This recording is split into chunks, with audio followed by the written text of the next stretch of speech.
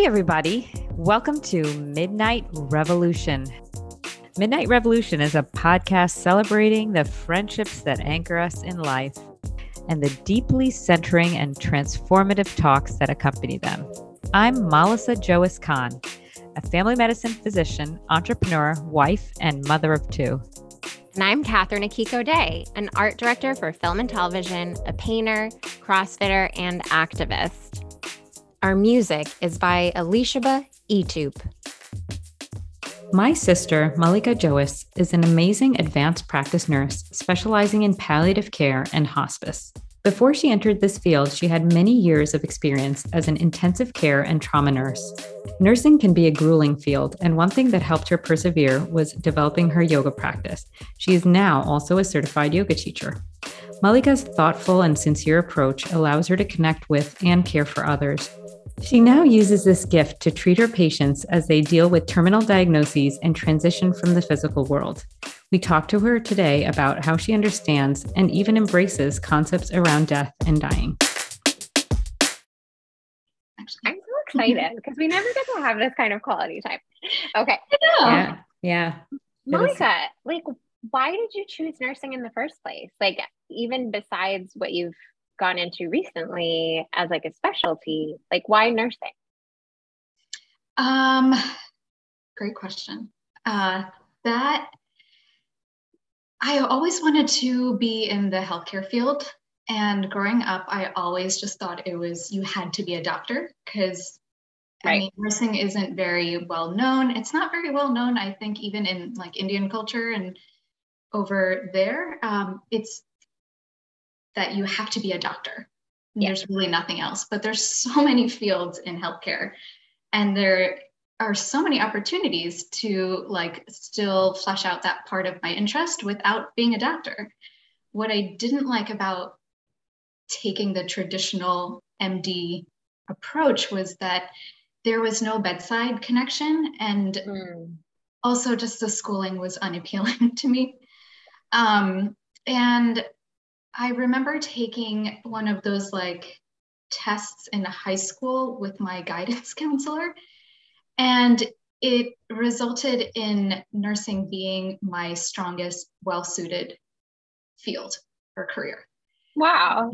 Yeah, and I didn't think too much about it actually when I was applying to colleges. I just applied to general sciences pretty much everywhere, and I did a little research on Drexel's programs, where I eventually went to nursing school, and realized that they had a pretty good nursing school. And I was like, well, I'll just apply and see what happens. And it actually just kind of worked out as well. And which is unique because you went right into a Bachelor of Nursing, which is a higher, a more intensive degree than a licensed practicing nurse, LPN, right? Which some people are. Yes. So there's many different degrees even in the nursing field. Like you said, you can be an associate level where you just kind of focus on clinicals. And it is, yes, technically a lesser degree, but not less valuable. Lesser intensive with schooling. Yes, exactly. So the schooling is shorter. Classes are more focused on just a clinical approach.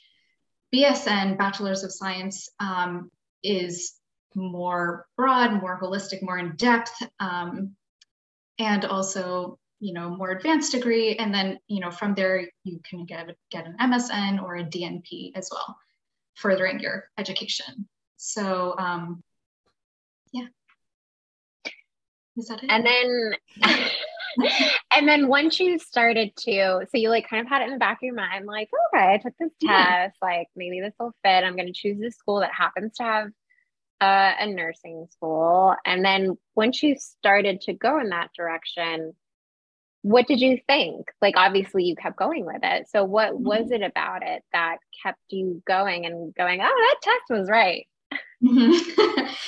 So quite honestly, nursing school was really hard. It was really hard for me, and I hate taking tests just in a general manner. And it was really difficult. But the one thing that I loved were the clinicals. and actually seeing patients, real people with real illnesses that were there in real time. And it wasn't just that I read a chapter on kidney disease. I saw somebody truly getting dialysis from their kidney failure. And it just made that connection so tangible that I was like, oh, I do like this, but what I like about it is this connection with people and helping them in a medical way, not just helping them, period, but helping them in this kind of manner. Yeah. And I truly actually really didn't like the, lecture portion of it. But the clinical part was really what made me stick with it and keep going and love what I do. Yeah. I mean, and there was always like a joke when you came home that our family friends would be like, oh, do you have like another test? Because you had like a test every week or something, like you had so many tests and it's so grueling. And I kind of use that word grueling because not only is the education grueling, but the work is grueling and you have to really like persevere through it. And you did. I also love this story from when you were in nursing school about that class, which is ultimately what we're talking about today. Do you want to tell that story? I mean, not as weird as it was the first time.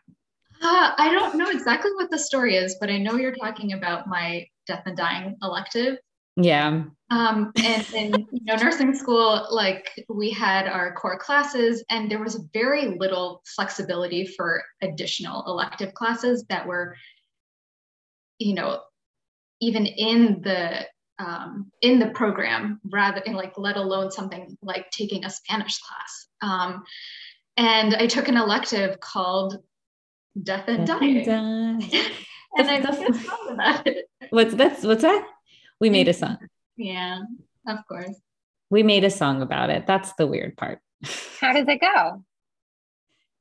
Oh God. And it's not even a song. It's just a jingle. It's just together. We have to say it together.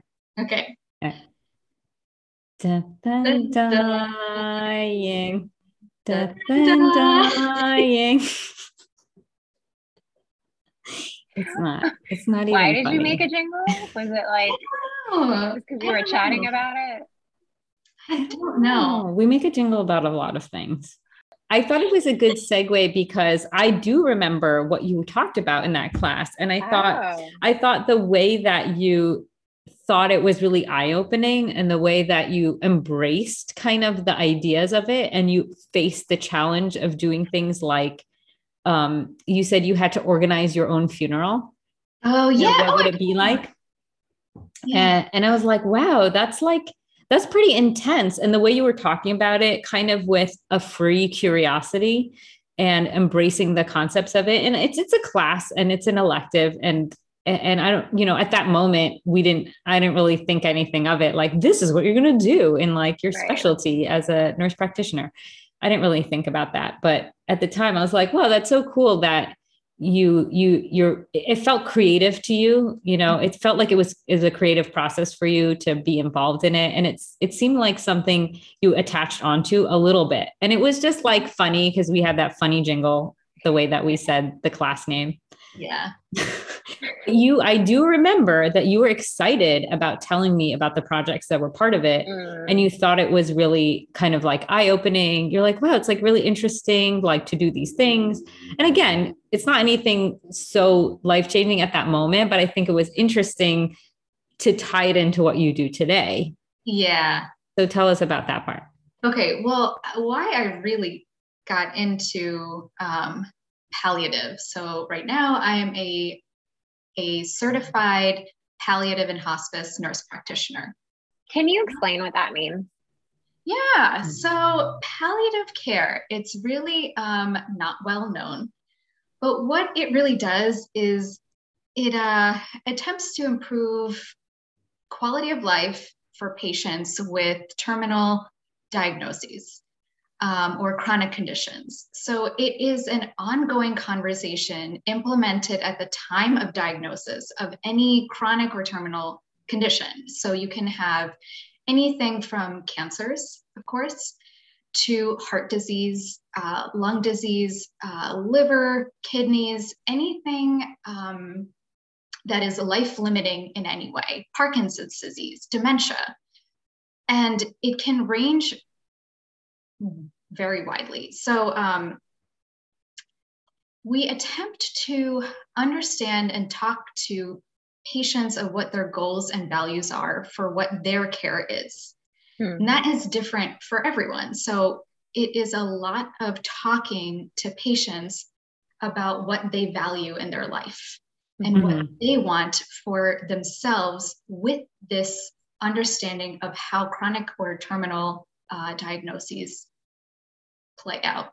And how is that different? And how is that different from, say, okay, you have Parkinson's and you go to Parkinson's specialist, neurologist, and they give you a plan, right? Like, how is that different from what they would do in that scenario? What would you bring to the table? Or what conversation do you have differently? Or even what might that look like? Yeah, so it's more of a focus on not only just the physical aspects or medical aspects of things, but rather psychosocial, spiritual, and family-based.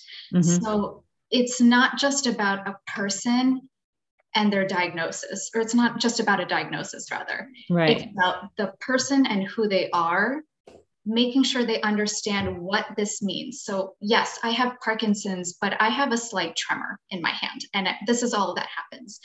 But say that I am a piano player or I am a painter. That is going to impact me much differently than somebody who is a radio host. I don't know, something that does not involve the hands at all. So how does this illness, whatever that might be, that is life-limiting in a way or terminal, how does this affect you in how you are in society, in your family, in your world, in your life? What does this actually mean to you as an individual? So it's a very personalized approach to care because we listen to patients, which it doesn't happen all the time. Yes, which seems simple and expected and commonplace, but actually isn't quite the opposite. One of the reasons why my degree is in family nurse practitioner, and one of the reasons why I did not want to go into a traditional primary care role is because there's no time to talk to patients. There's no time to understand what a person is going through or how they're feeling about their disease, their illnesses, or concerns in a matter of 15 minutes or 30 minutes at best. And there's just no time to do anything. And I did not like that. And I was lucky actually to stumble upon an open palliative care role in Philly. And I remembered that I always really valued what the palliative care team did when I worked in the ICUs. What are some of the scenarios? Because we've talked about this a lot of like when you were in that grueling, being an intensive care nurse and the stories you told and how much you put in, and obviously everyone in the healthcare field, physicians, other kinds of staff that are working in the intensive care world, it's intensive. It's like intense care, right? It's intensive care for the patients. And it's also intense for the caregivers, the providers. For the bedside nurse that's in the ICU, some like context is like on a floor in a hospital, a nurse might take care of how many patients, Mal? On a regular floor? Yeah, like a med surge. Maybe 4 to 6, 6 to 8 overnight. Yeah. So you have a bunch of people, but in the ICU, how many are you probably taking care of? 2 or 1. 2 or 1. So you're just like the person for that person, right? And their family. You are the contact. And then you're there how many hours a day, usually? 12. So you're there like 12 hours a day, maybe 3 or 4 days a week. So that person and the family, I remember when I rotated through those kind of things, you get to know those nurses very well. They know that patient They know when they went to the bathroom, they know that they didn't go to the bath. They know that the family is upset about something. Mm-hmm. They know that the patient wanted something to be done before they got intubated and that thing never got done. And the family's wondering about, like, they know the intimate details a lot of times about way more than you would even expect. Mm-hmm. But that can have like also an emotional toll on the person because you are in charge of managing these things. And a lot of times, and I'm going to ask you to tell, the stories and perspectives on this, is that they come to you, family will come to you because the person is intubated, they're sleeping, right? They're in a coma, drug-induced coma, and they'll say like, what do we do? Right. Mm-hmm. So they will oftentimes go to the nurse, the person who's there all the time, essentially, because the physicians are not there all the time. They're taking care of different things, doing procedures. And they'll say like, what do we do? Like, should we do this or that? Should we try this medication? What should we do? So can you talk about that part of it, that perspective? Yeah. So I worked in a surgical ICU in Pittsburgh, and we mainly did surgical oncology. So a lot of tumor debulking, intense surgical oncology procedures.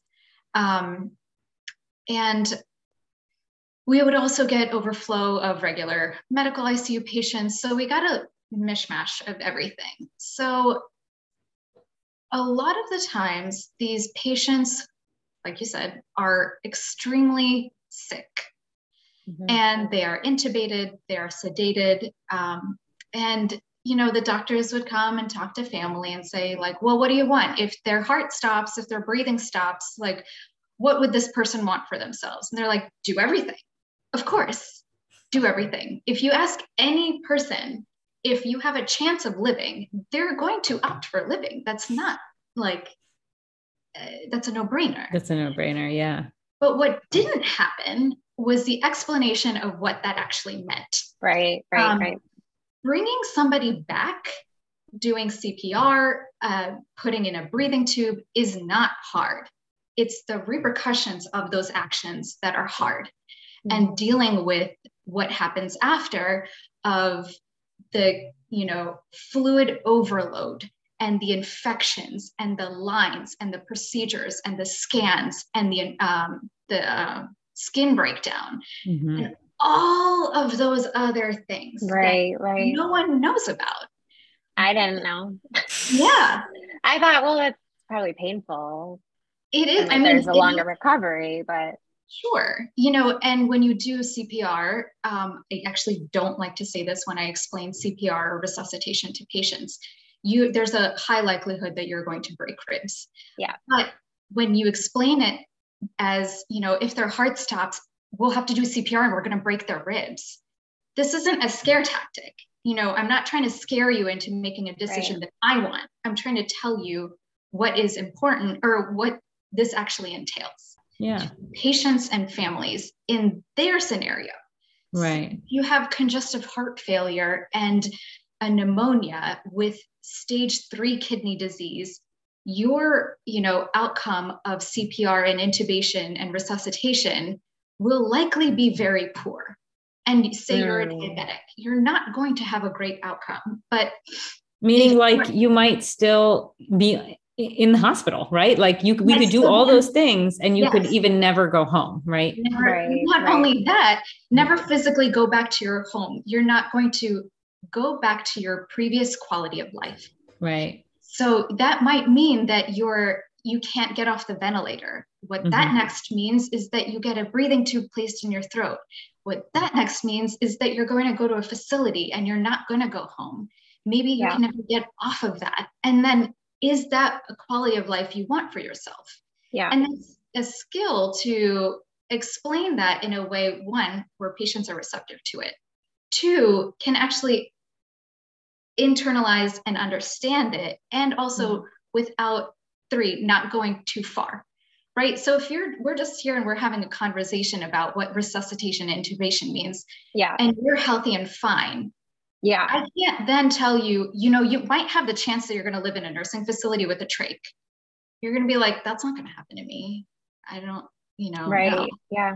So it's hard to, you have to be in tune to where the patient is physically, mentally, medically, to then appropriately give outcomes to what scenarios you might encounter that will be, and then to also explain it in a way that they're going to understand it.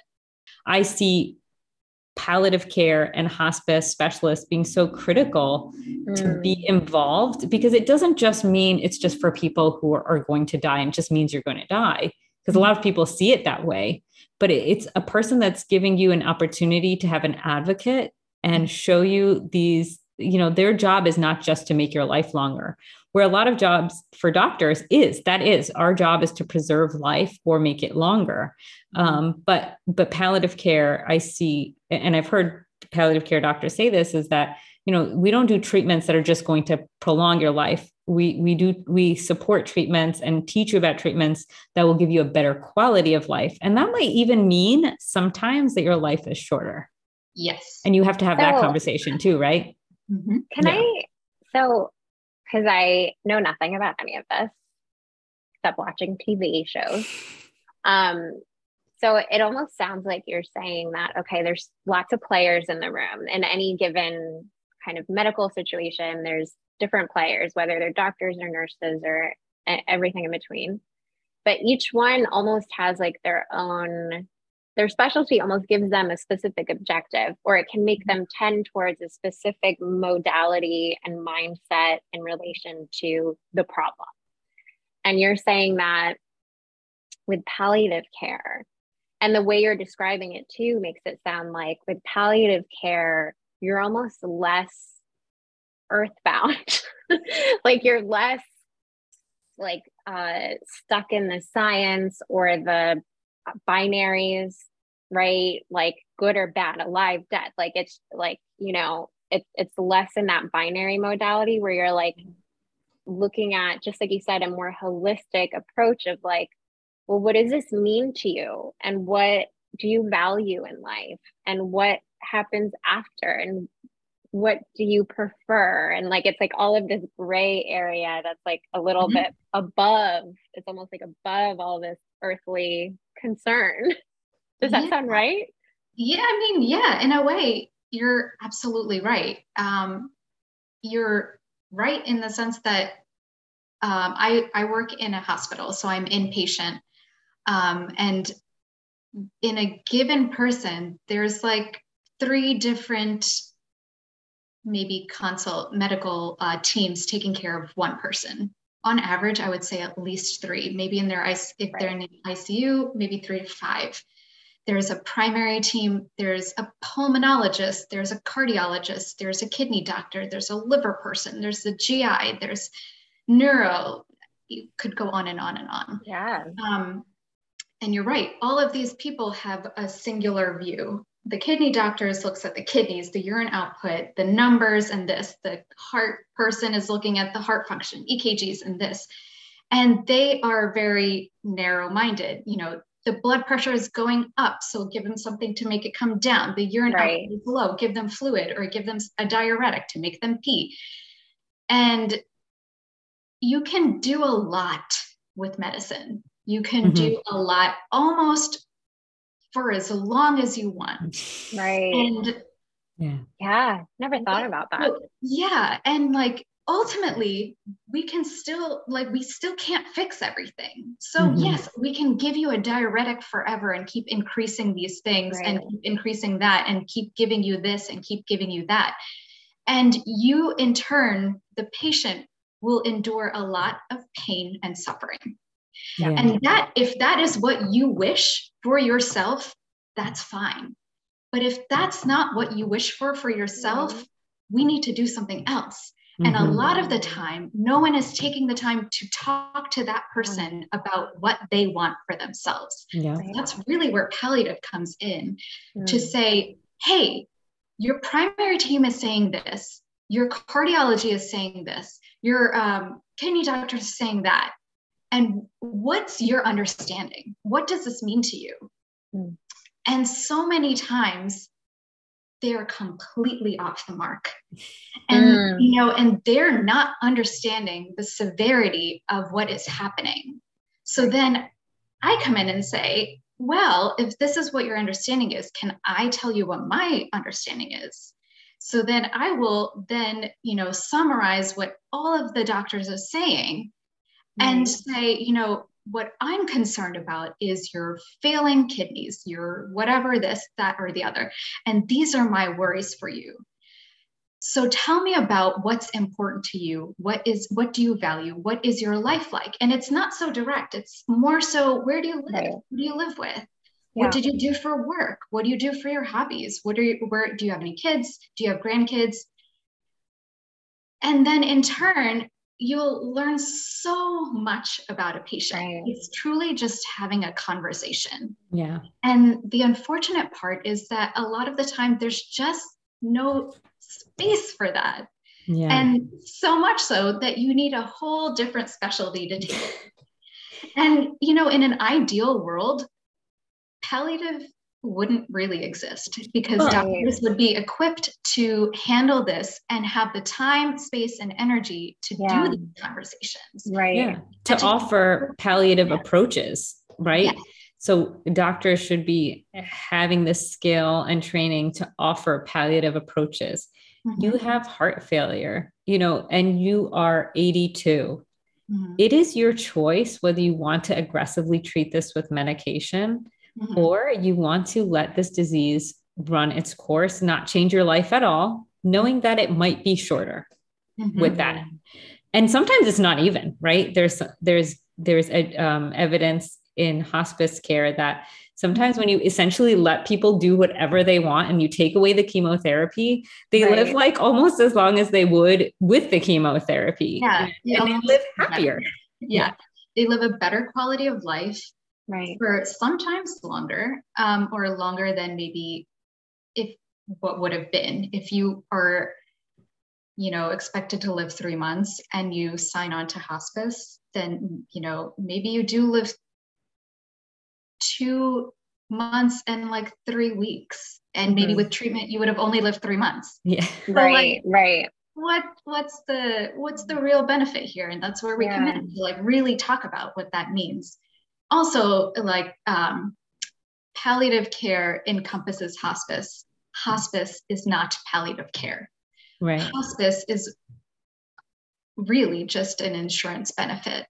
And with the understanding that you have a terminal diagnosis with an expected life expectancy of less than 6 months.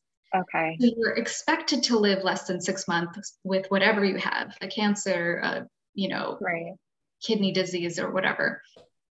That doesn't necessarily mean you have to die in 6 months. You're evaluated, you can still continue your benefits.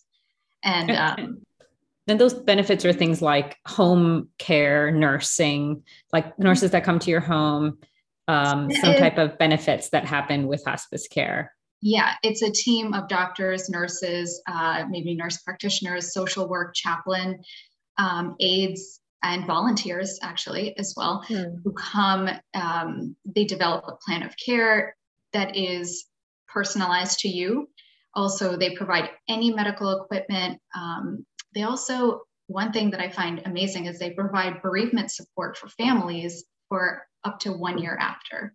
Wow. Which is really helpful for patients and families, because bereavement and grief is how do I put it? It's like, there's no timeline for grief. Yeah. It doesn't just go away. It's not linear. It fluctuates and it changes. And yes, you're expected to grieve more, be sad more in the beginning, and maybe it dwindles later, but it's fluctuating. And that can happen at any time. Just because a person, say your spouse or your loved one has died, and just because 3 months or 3 weeks have passed, doesn't mean that you're just not sad anymore. Just doesn't go away. Or even 6 months or, a year. Right? Yeah. And, it's expected that you will grieve, and that support is there for families for actually up to 13 months after a person has passed, if you sign on hospice.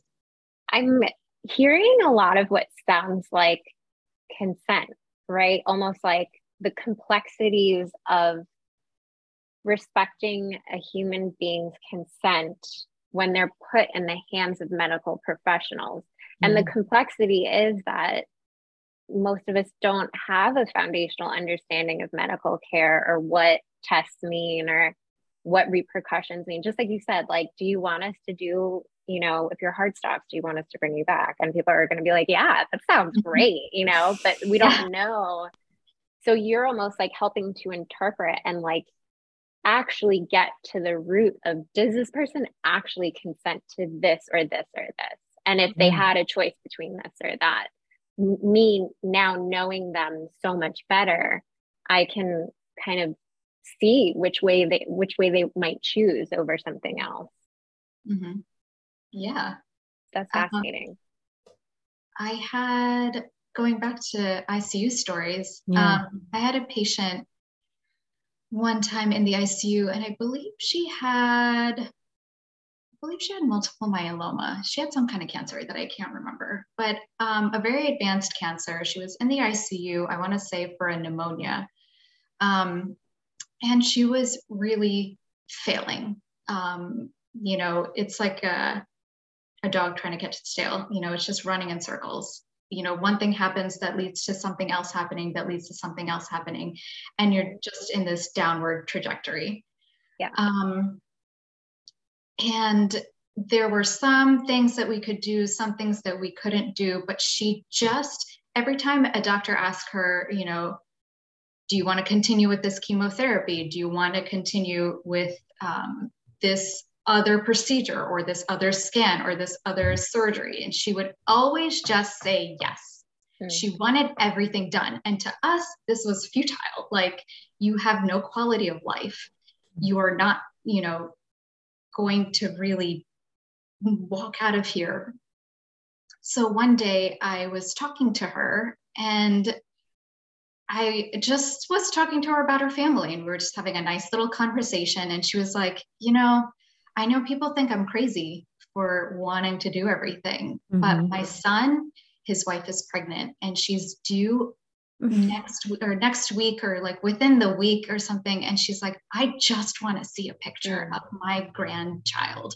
And I don't care if I ever get to hold them or not, but I just want to know that this baby is born.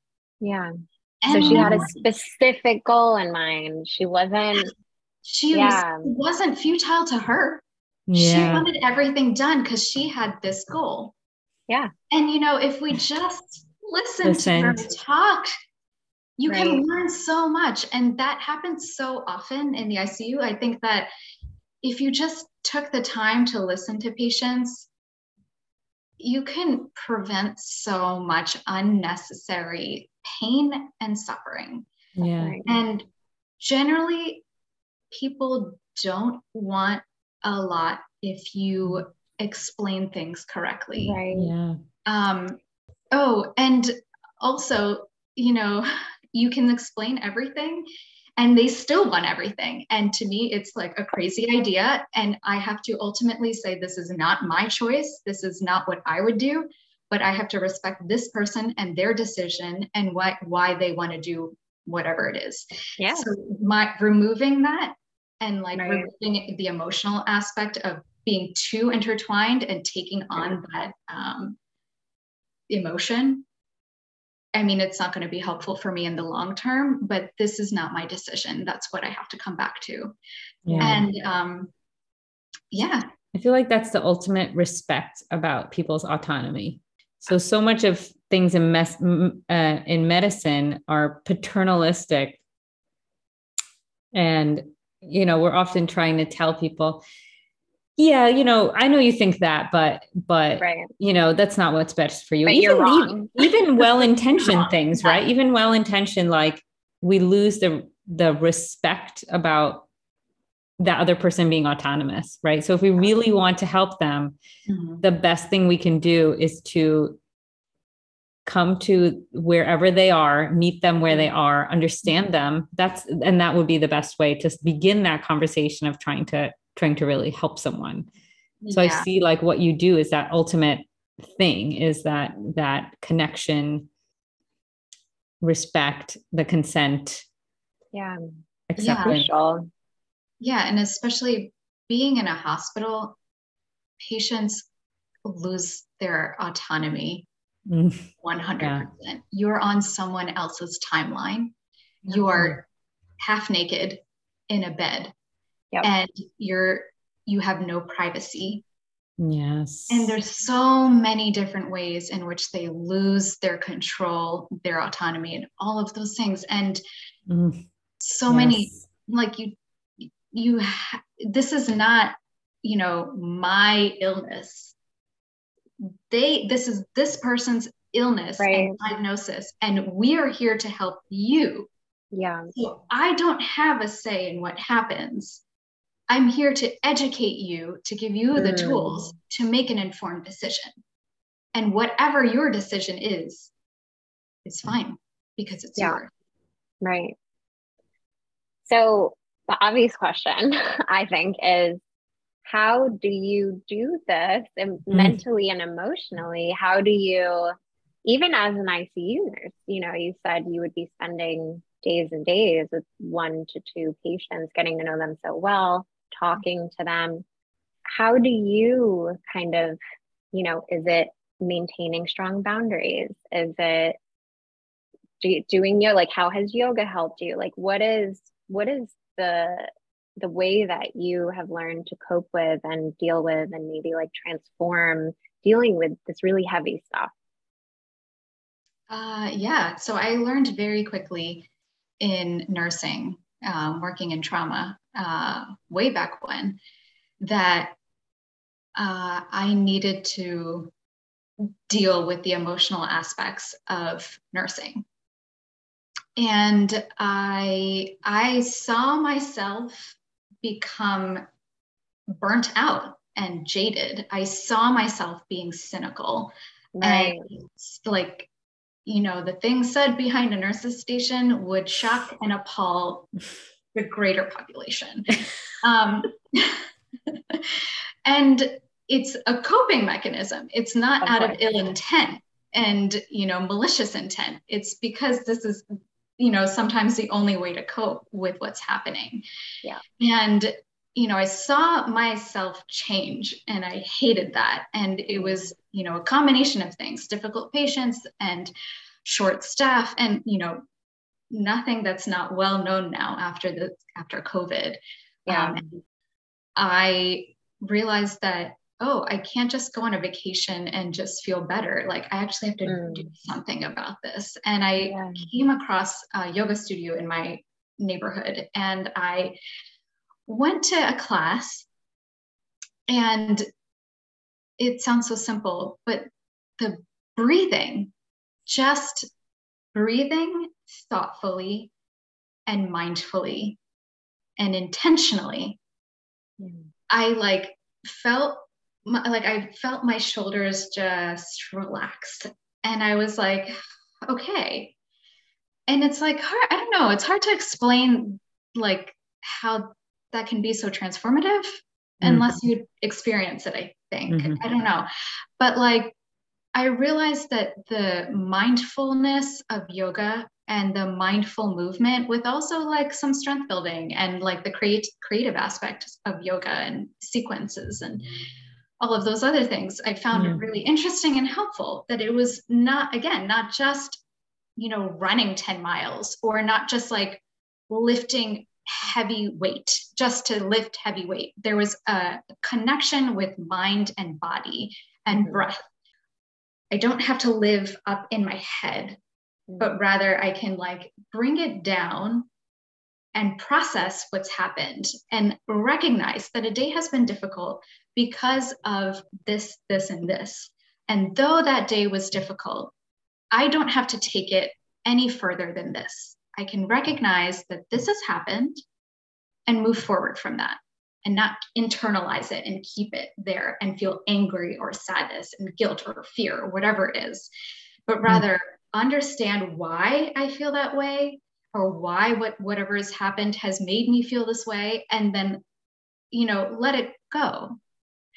And it's not easy always. Some things are easier to let go than others, and some situations are easier than others. And it's not just a simple 1 + 1 = 2, but rather just like taking it in, understanding why things are happening or why I'm feeling this way to move forward. And yoga helped me to understand what was happening in my work, and also helped me to continue to do my work, because if not, I would have absolutely quit by now. Yeah. Because there's no way to continue in this field without good coping mechanisms. Yeah. I think that's like so interesting that you have those two, that aspect of your life, the self-care, the wellness, that yoga. And clearly you've also, and we talk about it a lot, like how much work that you've done on yourself, right? So you have to like deal with all of these things, your own emotion and baggage. And what I think is really cool too, just like a little braggy from me as your sister, is that you're going to teach that to residents and fellows, right? Yeah. People that are rotating and going to work with you and learn from your team to become palliative care doctors are going to have this opportunity. Do you want to tell that story of how you got that opportunity to do that? Yeah. So currently in my job, to go back maybe just a little bit further than what you're expecting, Mal, but when I interviewed for my job that I'm in now, my boss asked me, my now boss rather, asked me, how do you deal with stress, or what are your coping mechanisms? And I immediately said yoga. That has been the way I deal with stress for years now, and I enjoy it, and it's helpful, and I find the benefit of it, and I continue with it. And I talked to her more about what that meant for me, and I had an answer really quickly. And after getting the job, and after then talking to her again, she was like, I was really impressed with like how you had that answer. And we look for that, because what we do is really emotionally burdensome. And if you don't have ways to deal with it, you're going to be burnt out, and you're going to quit, and you're not sustainable for not only you, but for us. We don't want to keep hiring people.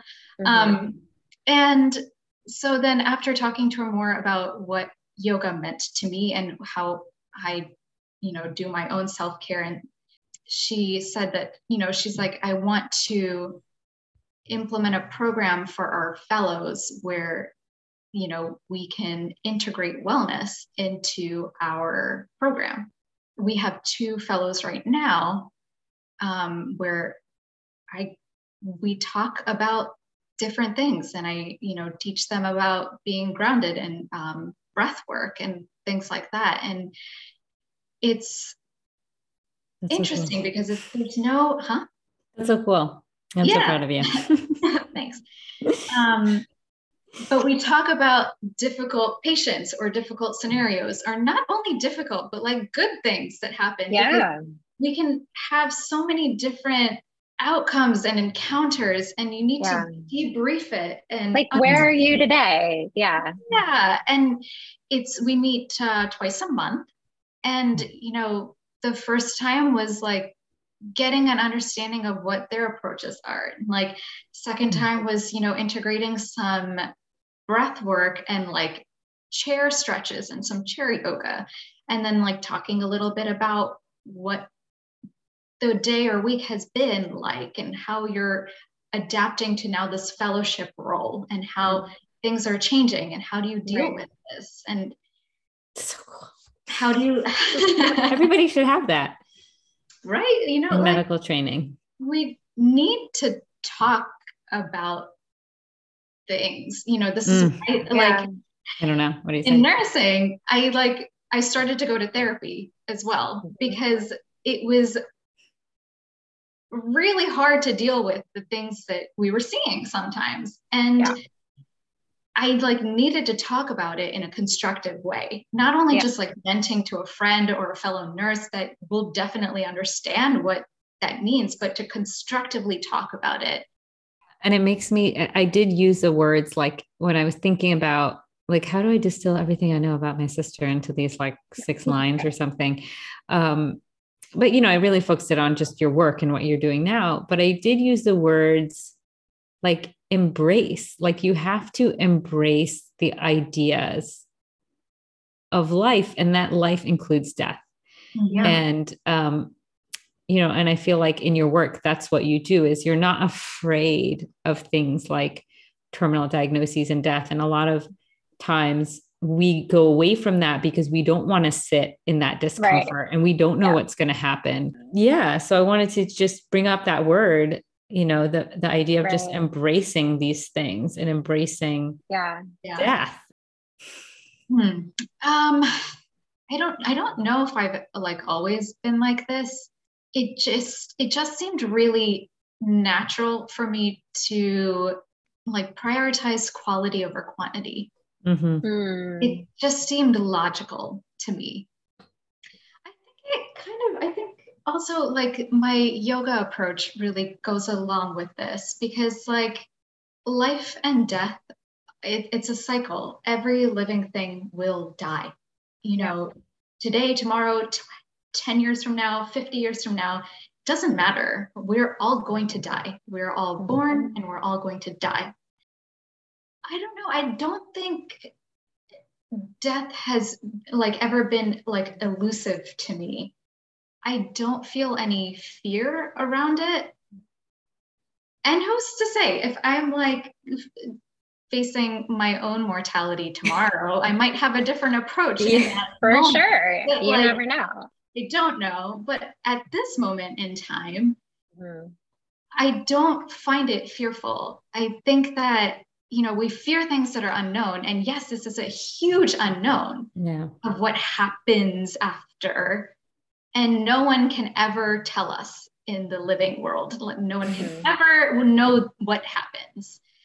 And there's something really magical about that, for lack of better words. It's like this elusive unknown that it's inevitable for all of us. And so why spend my life fearful of it when I know this is going to happen? So we're all born and we're all going to die. We have no choice in how we are born, but we have a choice in how we die. So why can't I take that part of my control and choose the way and the steps I take that will inevitably lead to my death, right? Eventually. So, if I have control over that. So I don't know, that feels empowering to me in this huge event.